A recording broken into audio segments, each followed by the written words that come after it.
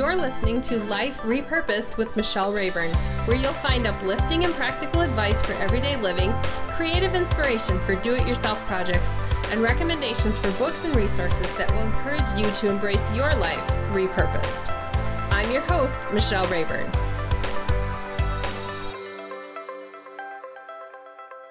Welcome to episode number 15 of Life Repurposed. I'm so glad that you've joined me today, and I have author Joni Shahan with me, and she's going to be talking about the book that just came out. We're going to be talking about the content of that book. I'm going to show it now as a sneak preview, but we're going to talk about it more at the end. But it is called In Her Shoes, Dancing in the Shadow of Cancer, and I'm excited because my mom's story is also in this book. So, Joni, tell us a little bit about you. And remember that our audience doesn't know you, even though I've known you for a really long time. Well, thank you so much, Michelle, for having me on the podcast of Life Repurposed. I'm an RN and an ovarian cancer survivor. I was diagnosed in 2006 with ovarian cancer. I had no idea that I had it that summer before I was diagnosed. I had a few episodes of nausea. I even thought it might be ovarian cancer, but it wasn't consistent enough for me to think that I needed to see a doctor. And in September of 2006, I rolled over in bed and felt a mass in my abdomen, and it was about the size of a grapefruit. Wow. So I ended up, well, about the same time I ended up in physical therapy for a back injury, and I'm laying on the table and the therapist is pressing along my spine, and he gets to my lower back and I nearly jump off the table in pain, and it's my abdomen that hurts. Wow. So you were working as a nurse. What department did you work in? At that time I was working critical care, but I did have an oncology background many years before that. Okay. So you had seen people go through cancer before. Right. So how did you feel when you found out you had cancer yourself? I was, first of all, really shocked. I had seen my patients go through chemotherapy, and as an oncology nurse, I had vowed I would never do chemotherapy. And here I am. I'm finding myself now amongst their ranks and joining a club I never wanted to. Right. Facing cancer and chemotherapy. So I mentioned that my mom's story is in your book. She also is an ovarian cancer survivor. Why is that so significant that you and my mom are both survivors? But it's so significant because most women are diagnosed at stage 3. Yes. Or stage 4, because the symptoms of cancer are so vague. And there are symptoms of ovarian cancer. We call it the cancer that whispers, because the symptoms can mimic many other things. We talk about the symptoms of ovarian cancer using the acronym BEAT, B-E-A-T. And B is for persistent bloating. E is for eating less and feeling fuller. And A is for abdominal or pelvic pain.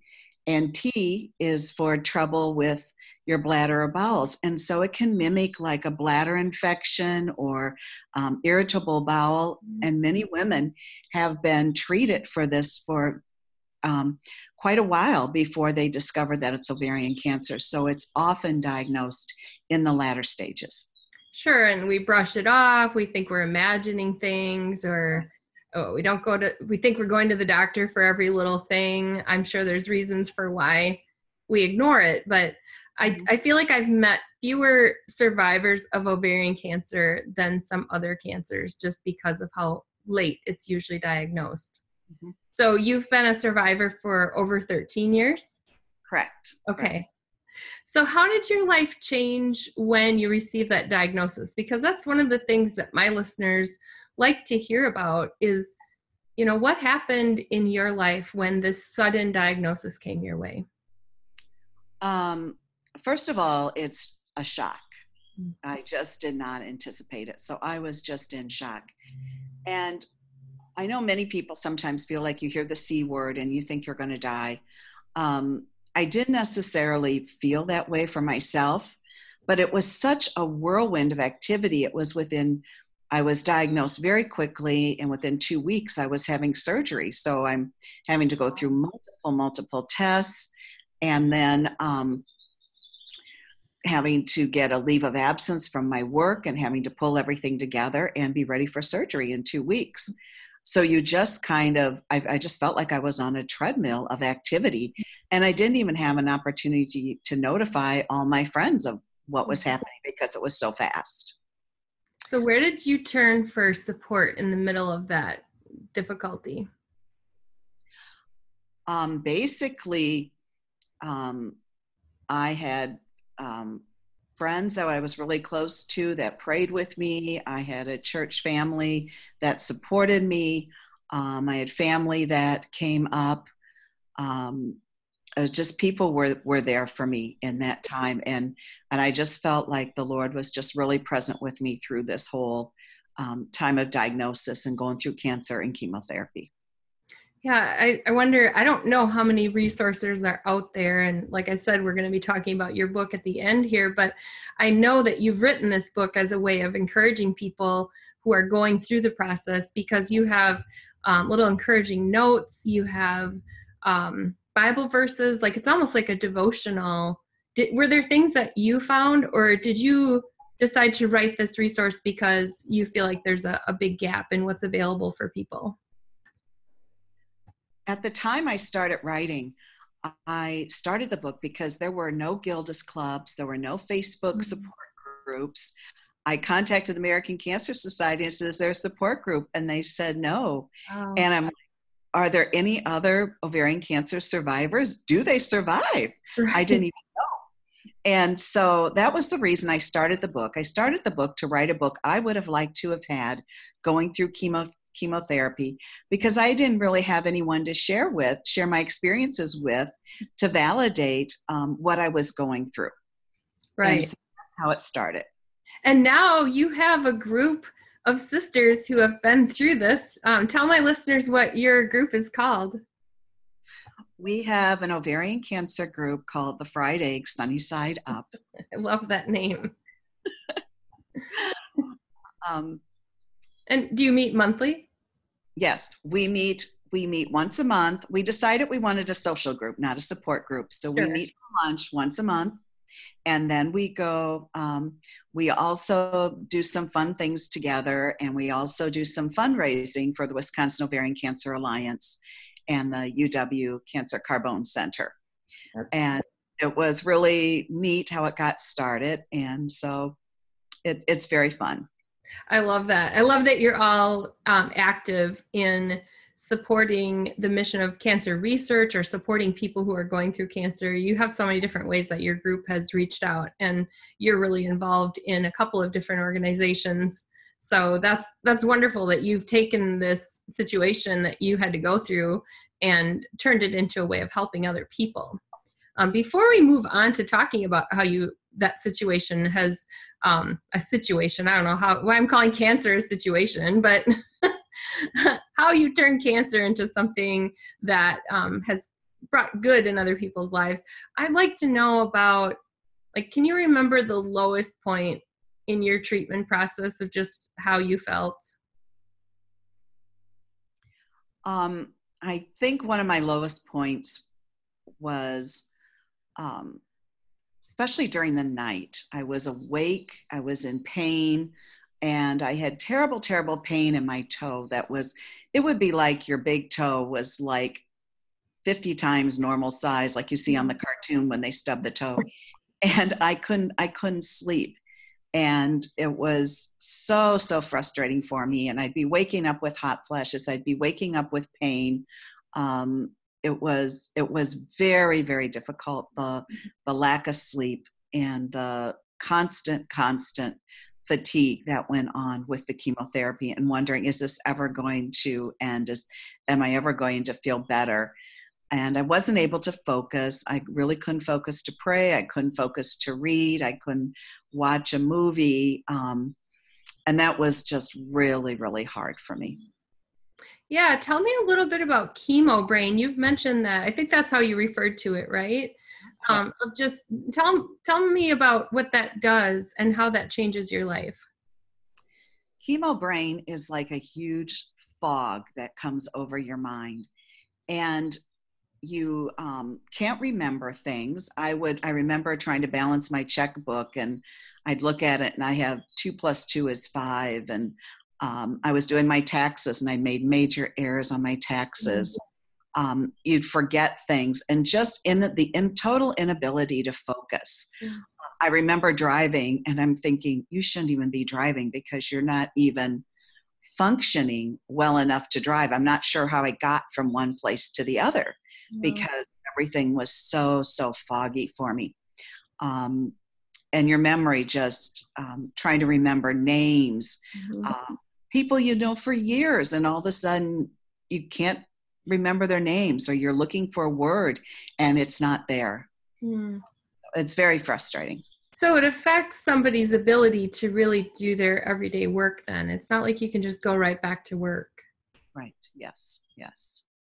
Absolutely. Yeah. So as we move into our life repurpose section, Joni is going to tell us a little bit more about some hope that she found in the middle of this cancer that she faced, the treatment, the ongoing chemo brain. So stay tuned as we move into Life Repurposed. So as we move into talking about life repurposed, this is really my heart, is to talk about how God turns trash to treasure. And that, for me, started with inspiration from furniture. I'm actually in my living room, and you can see, if you're watching the video and not the podcast, you can see some repurposed things behind me. I love those because they are a reminder of how not everything that's junky has to be trash. And so, Joni, tell us a little bit about what God did in your life as you had to go through difficult circumstances. What changed in you as a result? My whole life feels like it was repurposed because of the ovarian cancer. First of all, I was never a writer. I had never considered writing a book. So it started me on a whole journey of going to writing conferences where I met Michelle, which was the Quad Cities Writers Conference many years ago, probably about 10, 11 years ago. And starting to write my story, and in the process of that have a writing critique group that we have met. It's now our 10-year anniversary that we have been together, and they have made me a better writer, and we meet once a month and critique one another's work. So that in itself has been a whole journey. And then once there was Facebook groups, I was able to connect with some ovarian cancer Facebook groups, and I found out about an ovarian cancer camp in Missoula, Montana. And it's called Camp Make a Dream, and it's free of charge for ovarian cancer survivors. And so I decided to go. And there I finally met other ovarian cancer survivors, and which was an awesome experience to meet them. And in the process, some of them were in a program called Survivors Teaching Students, where we teach and share our stories with medical students, which is really exciting because they're the up and coming ones who will be diagnosing ovarian cancer. Yeah, I forgot about this part of your story. This is awesome. So this is very fun. So we go into the med school and we share our stories with them, and they really like us coming. And we hope that in sharing our stories that they will have a face to put to ovarian cancer, and that in hearing our stories that maybe when they're examining a woman who's having some of these vague symptoms, there'll just be something in the back of their mind that just kind of a niggling that says ovarian cancer, and maybe they will pursue it so that women can be diagnosed in earlier stages. So through doing Survivors Teaching Students was how I got connected, and we started the Fried Eggs group. Okay. So that's cool. So one of the things that you've probably also talked about with some of the doctors that you've met with is even bedside manner and how to deliver the news. Because if I remember, somebody was kind of blunt with you when you received your diagnosis. Yes. Yes. My doctor was quite blunt. I had we really thought I had a fibroid because it was about the size of a cantaloupe. Mm-hmm. And so she said, but we need to do an ultrasound just to be sure. So I scheduled the ultrasound, and then following the ultrasound, an appointment with her. So I'm in the ultrasound, and the room is really dark, and the tech is looking at me and looking at the screen and looking at me and looking at the screen. And I'm like, oh no, this is not good. So I go up, take my films with me. The doctor walks in the room and announces, you have ovarian cancer, starts rattling off all the tests that need to be done. And I am just totally stunned. Right. Like, give me a moment. Yes. Yeah.